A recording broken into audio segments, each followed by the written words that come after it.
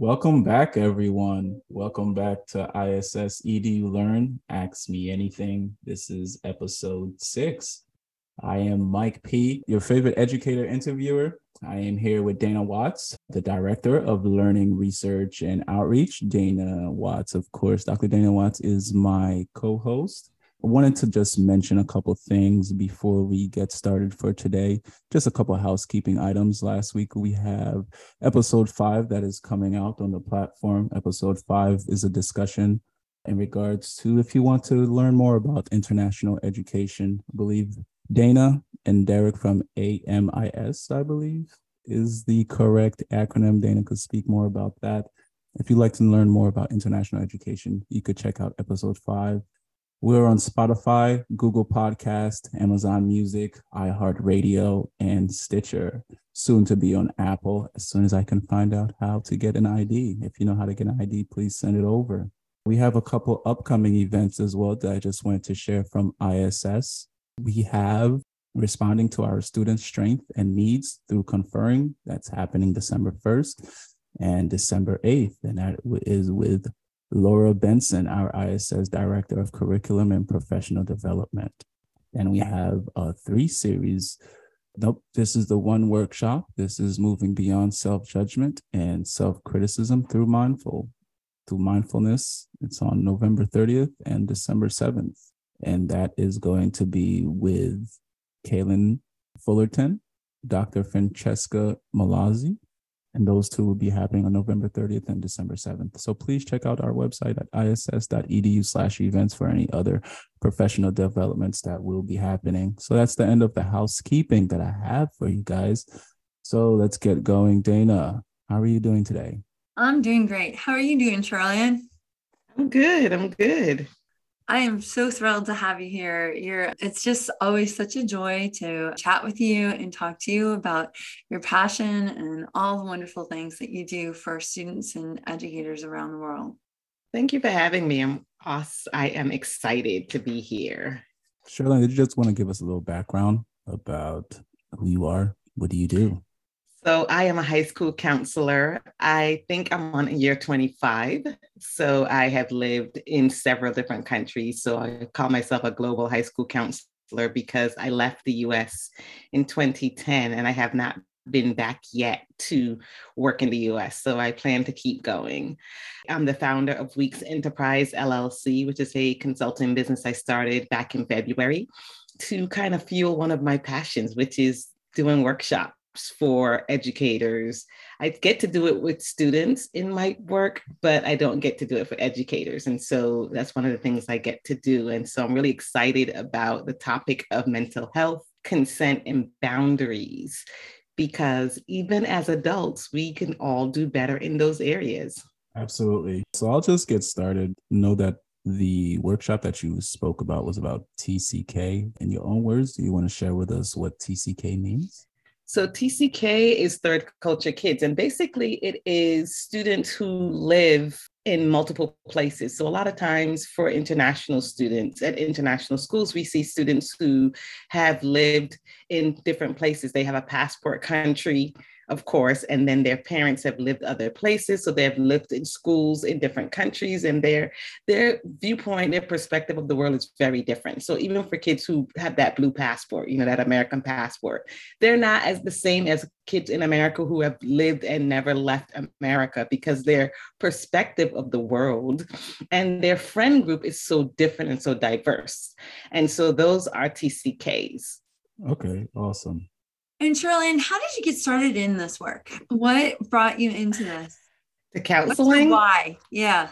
Ooh, that's a tough question to start with, Dana. Okay. Oh, I'm sorry. It's okay. I'm going to tell you the short version. Okay. So the short version is I went to Bentley University, which is a business school. And I thought I was going to be, get this, a diversity equity trainer for businesses back then.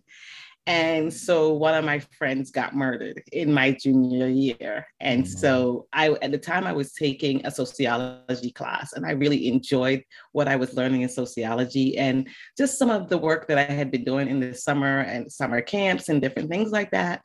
And I thought, well, maybe I can pivot this. I wanted to save the world at that time. And so I went and got a master's degree in counseling education from UVA. And I became a counselor. And I realized in that moment when I had that first internship that was what I was meant to be, that the business world at that time was a lot more conservative. As you can't see me, but I'm wearing red. And back then you couldn't wear red, and I wanted every suit that was a color. They were like, you can wear blue, gray, black, and one other color. And me, I was like, but I want to wear the yellow suit. I want to wear the red suit. I want to wear the purple suit. And so from that moment, I knew that the business world was not ready for me yet. Mm-hmm. I'm so sorry to hear that that's what brought you into it, but I feel you took a terrible situation and now have continued to impact the lives of so many people. And I wonder if that's also similar for a lot of educators, right? Something pushed us to want to help others in a bigger way. And yeah. The other thing I will say is this. A lot of my friends are either counselors or teachers, and this is why. So I went to Boston Latin Academy. I want to give them a shout out because I had some of the best teachers. And my guidance counselor back then, because that's what they were called back then, he was awesome. Mr. Martin was awesome. I felt like he saw me. He listened to me. He didn't put me in a box to be like, well, you're an inner city kid, so you can't apply to this school. He was like, apply to Harvard. I was like, I can't get in there. But he was the kind of counselor that really pushed me to be bigger than I ever thought I was at 17. And so I think that is why a lot of us from that school are educators, because we had great teachers. We had a loving community of people who saw us even in all our messiness and thought that we could be great. And I think we became educators so we could be the same for future generations. I heard that you became a counselor. I just wanted to know, when did it direct into the specific topic of consent and boundary? That's a great question. So I will say I have always talked to kids about consent and boundaries, and here's why. Because when you work in a high school with children who are dating and falling in love and doing appropriate things, you inadvertently get pulled into conversation. So what would happen, I would say the first time I did it, like seriously, was when I was working in DC public schools. And so what would happen was kids would come in my office and they would hang out at lunchtime, or they would come in there and work on their college applications, but they would be talking. And so me in my school counselorness, they would be having conversations. And sometimes what they were saying was totally wrong. And I would be like, everybody stop and look at me. We're going to talk about this right now. And they'd be like, well, miss, you're air hustling. We're not talking to you. That's okay. You're in my space and you're saying things that are not true. So we're going to talk about this. And so that's how I really started having those types of conversations with students, in terms of hearing them talk about things and being like, no, that's not true. And then when I went international, I think it was when I was in Ethiopia, it was when child protection was kind of blooming. And when I got there, the principal said, well, we want to do something with child protection. And I was like, hey, I want to do consent talks with students. And he was like, okay, what does that include? And I kind of talked about it. And that was the first time that I did it formally. But like I said, I've always had these conversations with groups of students. Well, and Cheryl-Ann, I think that's so important, especially when we talk about an international context, because different cultures and different places in the world have different ideas of when to hug, when to touch, when to kiss, when to do all of those different things.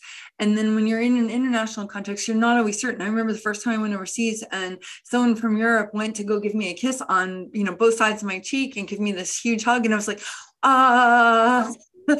you're another man and I'm married, and or I was at the time, and I was like, I don't know, what did I just kiss like a stranger? Like that's just it was a lot. And learning what's okay and where your boundaries are is important, especially for our students who travel so much within our schools and they go different places, especially with sports, and they go to other people's homes and things like that. Knowing what that is and that they have the power of consent.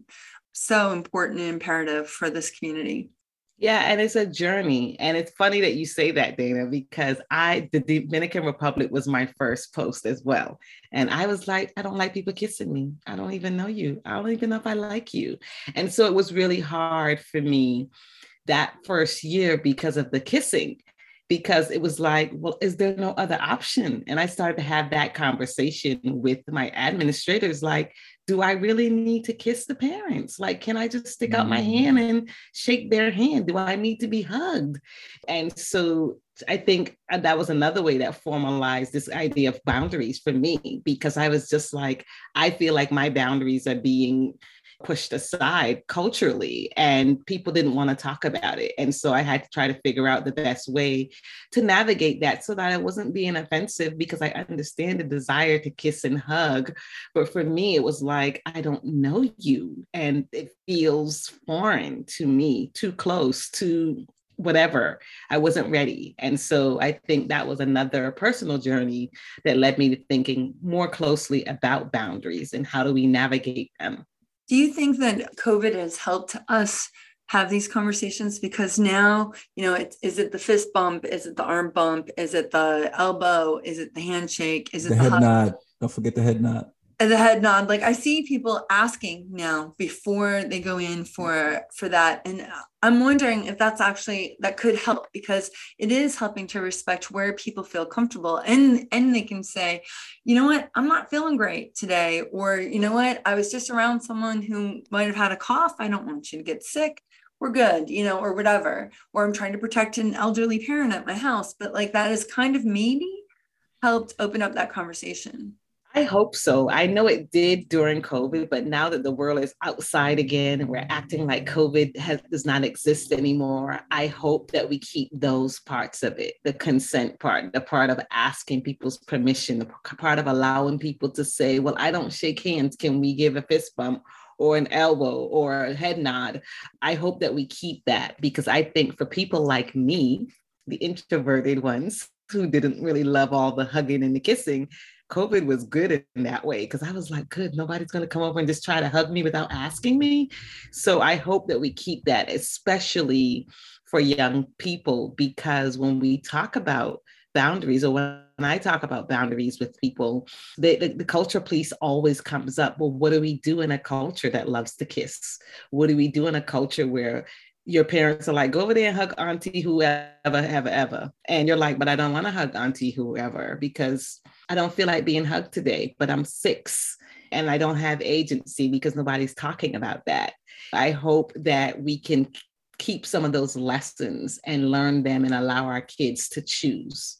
I wonder too, so I'm kind of the opposite. I do actually really like to hug and I like touch, and I think now, like, did I ever by accident do harm to a student when like I went and like put my hand on their shoulder as I was like conferring with them about their writing? Or especially when I taught little ones when I was younger, if I saw them hurt or something, my first inclination was always to give them a hug, but not understanding, is that comfortable or not? So I think from both ends of the spectrum, you can there's a lot still for us to learn, because what might make one person feel comfortable can really affect and impact the other person. Yeah. And I think I learned that too, because as a counselor, when a kid is crying, I want to hug them, and so what I've learned now is to ask, is it okay if I hug you? Is it okay if I put my hand on your shoulder? Do you want to be touched at all? And I will be honest, my youngest niece taught me this lesson in a not so helpful way, because I came home one summer and I went to hug her and she was like, don't hug me. And I was like, but you haven't seen me in 9 months. And she was just like, Auntie, I just don't like to be hugged now. I'm too big for that. And I said, okay, well, how do I let you know that I love you? And she says, well, I know you love me. And or did I miss you? I said, well, I missed you. And she said, I miss you too, but you don't have to hug me to tell me that. And so it started me on this another personal journey in terms of how do I engage with her if she doesn't want to be hugged? Yes, I want to hug her. I want to get close to her because I haven't seen her in a long time. But how do I honor agency, right, for her? She decided, and allow myself to not feel like I'm being rejected, because as an adult, we feel that. We love you. We want to hug you. We want to kiss you. And you're like, I don't do that anymore. But we have to respect students, children's, people's choice. It's very interesting that consent and boundaries is still something, even as an adult, that we're still grappling with. A question that I have is, because boundaries will get crossed, of course. And depending on the boundary that's getting crossed, could cause some harm in the future. But and then it looks like to me that the students trust you. They come to you, and I would like to know, like, how did you gain that trust in students? And I know one thing that you just mentioned is that you would ask, can I hug you? Can this be done? But is there any other ways to gain that trust? I think as educators and as counselors, we gain students' trust by showing them that we will do what we say, right? So adults, sometimes we have this idea of not as I say, but don't do as I do as I say. And that harms children. And we don't know it because we're just being the adults. I think the more we talk and listen to kids, the more we ask their opinions, the more we give them choice, that is how we develop that trust that my feelings are important. My agency is important. My choice is important. I can choose today to say, I don't want to be hugged or kissed, and you're not going to make me feel bad for it.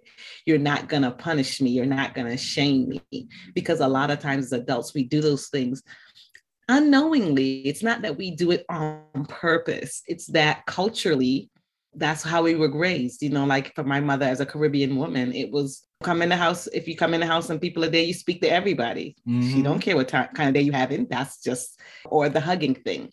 And so we have to learn to listen to our kids, to ask them. And that means as educators as well, when we're in the classroom, when we're at school. One of the things I used to do with students, and I still do, is when a student would come in the office, let's say a teacher sent them to me and they're crying, and student would get there and say, I would be like, what's wrong? Nothing. I said, well, don't say nothing because you're obviously upset. But what you can say is, I don't want to talk about it. And the first time I said that to a kid, you could see their posture change, like, oh, I don't have to tell you. No, I said, you can sit here, you can cry. And then when you're ready, you can go back to class. You can talk to me. If you change your mind about talking, you can talk. I gave them choice. And in that moment, I said, you're important. And even though you are upset, you don't have a right to share with me. You can still choose. And that for some students, they would sit and sometimes they didn't talk at all. But sometimes after 10 or 15 minutes, and they'd be like, okay, miss, I'm ready to talk now.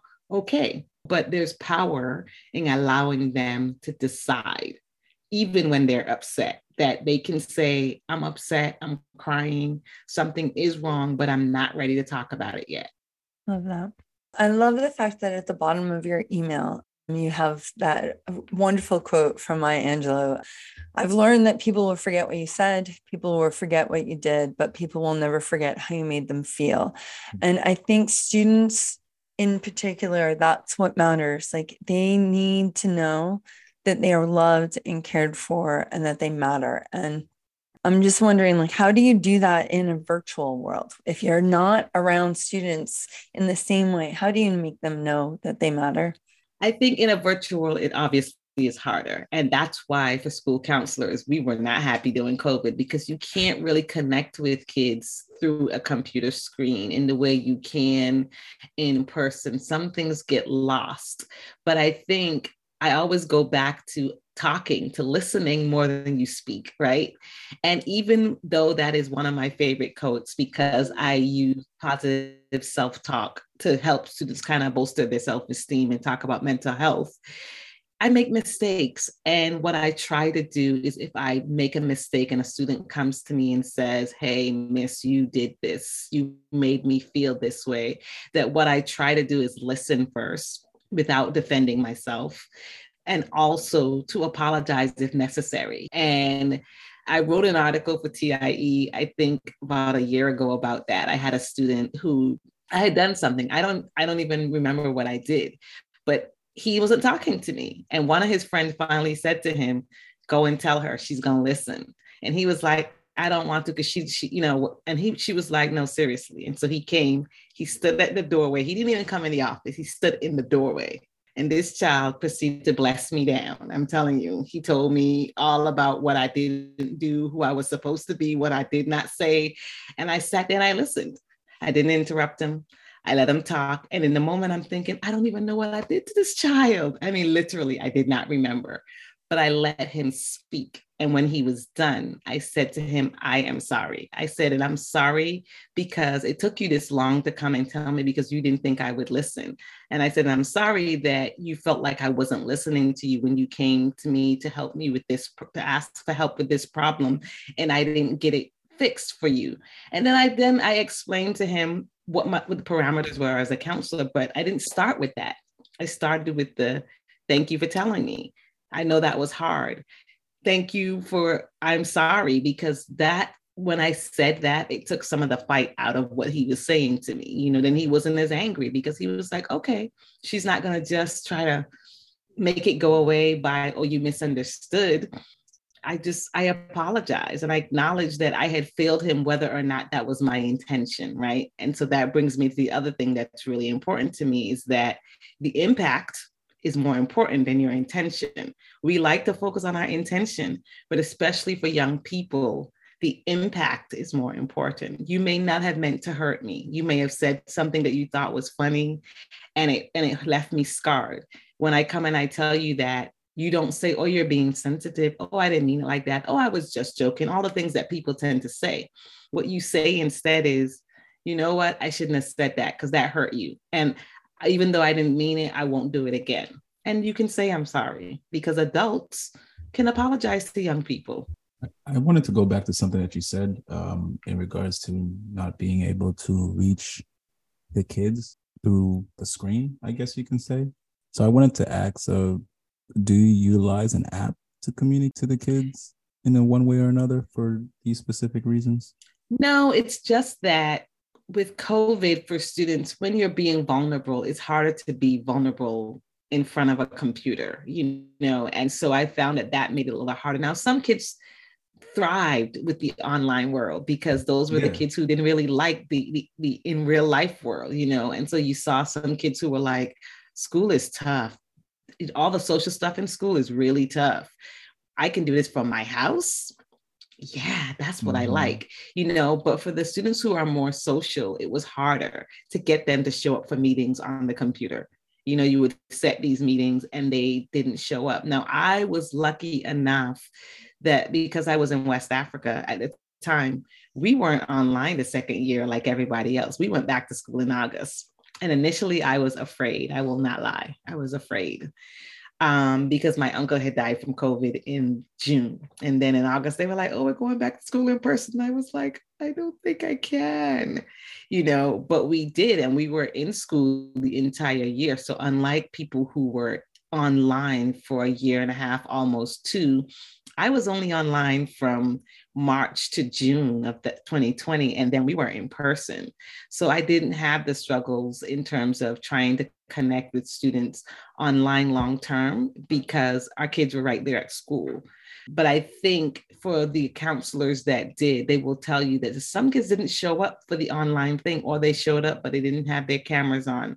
You can't connect if the camera's not on. And so a lot of teachers struggled with trying to have students keep their cameras on as part of their participation grade, because it's like, how do I know that you're understanding? How do I know if I'm reaching you if I can't see your face?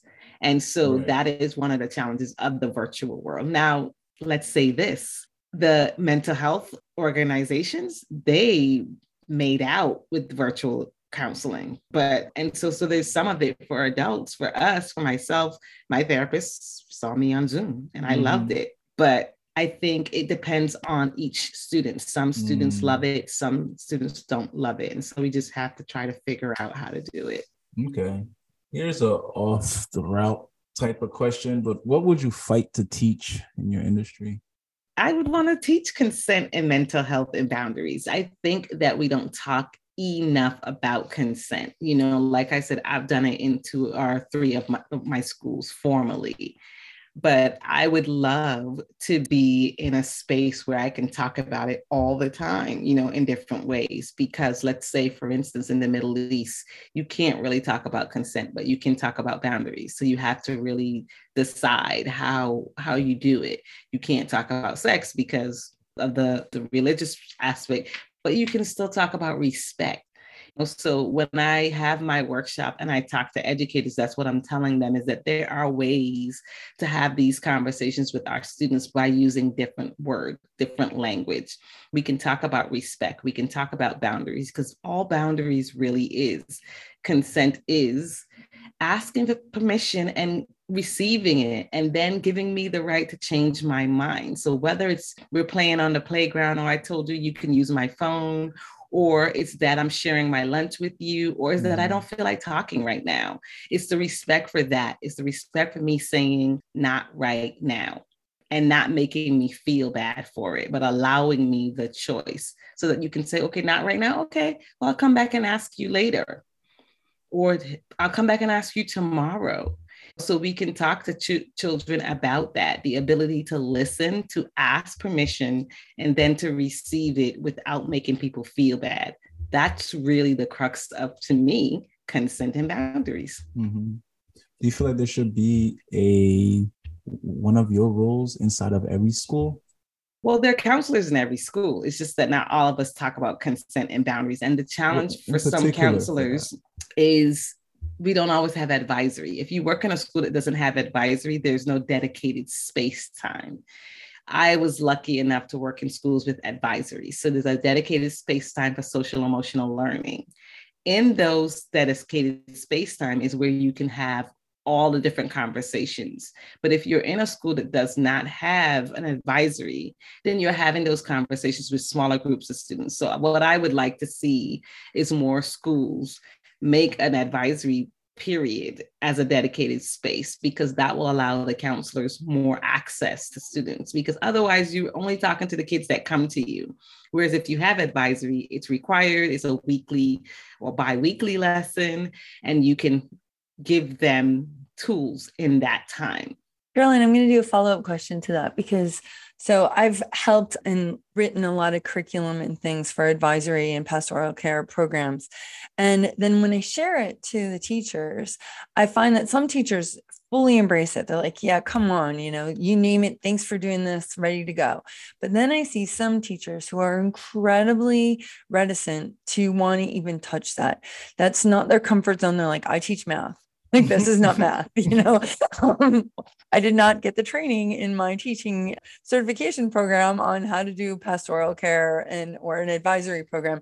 So what's the best way to try to help those educators? And is it up to them to also figure it out? I wouldn't say to figure it out, because I think if you ask someone to do something and it's new or something that they're not comfortable with, then you have you should support them in doing it. So when we would do it, what I would do is we had this, I can't remember what we used, but anyway, we sent out the lesson a couple of days early and we gave them kind of notes. So ask these types of questions after you share the video.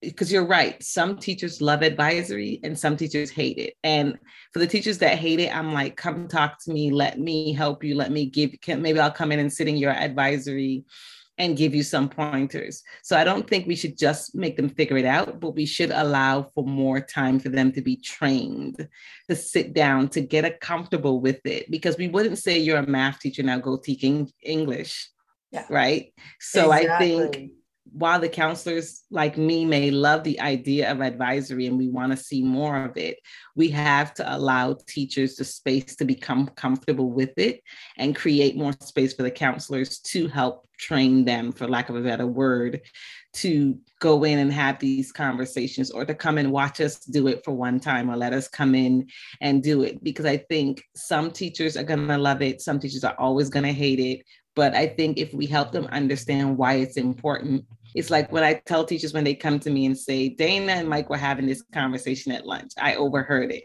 Can you go talk to them? And I say, well, what did you say? I didn't say anything. I just came to you. And I said, well, here's what you should say next time, because they need to have the tools and the language so that we're all saying the same thing.